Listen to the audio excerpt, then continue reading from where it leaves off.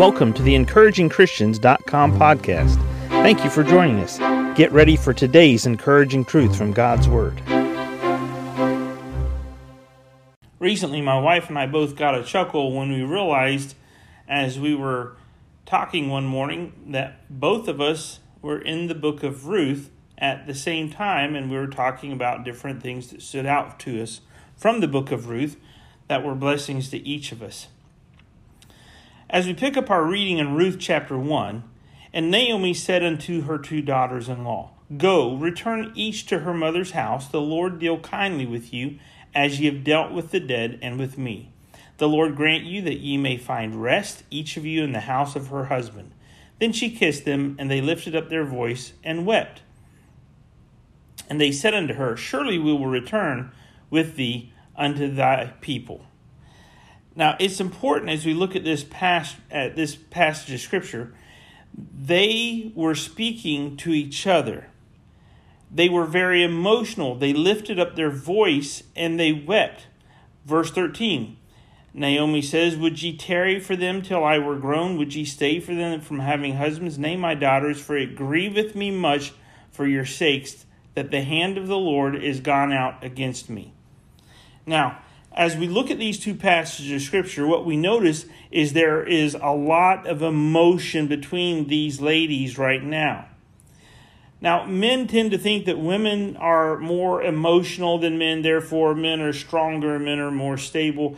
You think that's true? You let a man stay in the same house with 3, 4, 5 children, all around the ages of 1 to 8 years old. Let him stay with them for 10, 12 hours at a time, and you find out real fast how strong emotionally a man is. He's at his wit's end by the end of hour 1, let alone 12 hours. And women are with children all the time. Women are stronger emotionally than men. Just because men, quote unquote, can keep a level head during some intense moments, they've been trained to do that. But they haven't been trained to take care of little ones and be emotional support people and love them. But when we look at these passages of Scripture, and these 3 women, they lift up their voice and they wept, because now Naomi's leaving Moab and she's going back, and she's telling both of her daughters-in-law, all 3 of these ladies are widows, that she's telling these 2 younger ladies, go back to the land of your families, go find new husbands and take care of them as you were faithful to my boys. And then she says in verse 13, For it grieveth me much for your sakes. In other words, she recognized that while she had been away from God's place of blessing, the land of blessing, the promised land, and she was with her husband and 2 boys in the land of Moab, that when God visited the promised land with bread, she didn't get visited where she was at because she was not in the place of blessing. So she says, It grieveth me much for your sakes that the hand of the Lord is gone out against me. Now, you and I, as human beings, here's the reality. We speak in our emotions quite a bit. Sometimes we use the word love. Sometimes we use the word hate. Sometimes we use the word loathe. Sometimes we just say, I don't like that person. We speak in our emotions quite a bit. Now here in verse 13, she uses the word grieveth or grief, and that's a very tough pill to swallow. She was grieving the loss of her husband. She was grieving the loss of her 2 sons. Her daughter-in-laws were each grieving the loss of their husbands. All 3 of these women were speaking in their emotions and weeping because they had a lot to grieve. They were grieving the loss of family. They lifted up their voice and they wept. It's okay to speak in your emotions.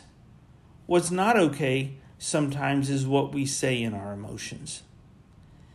It's okay to be emotional. God made us emotional beings.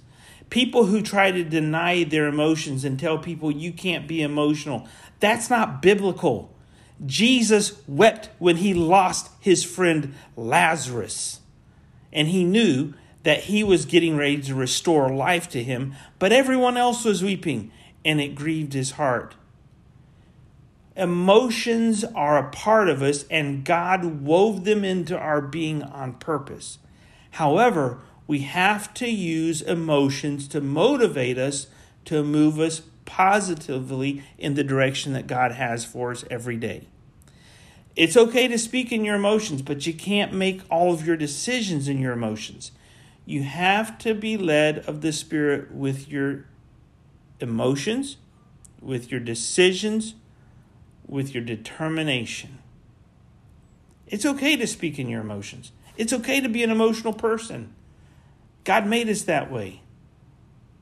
But are we using our emotions in the right way to bring Him glory? Thank you for listening to today's podcast from EncouragingChristians.com. Please prayerfully consider supporting our ministry. If you would go to EncouragingChristians.com, you can donate to our ministry, which would help us to evangelize as many places as this podcast can go around the world, as well as the printing of gospel tracts and ministering through counsel and the ministry of the word through our website. Please prayerfully consider giving and donating to this ministry. Thank you for joining us today for the EncouragingChristians.com podcast. Please explore our website for more encouraging truths from God's Word.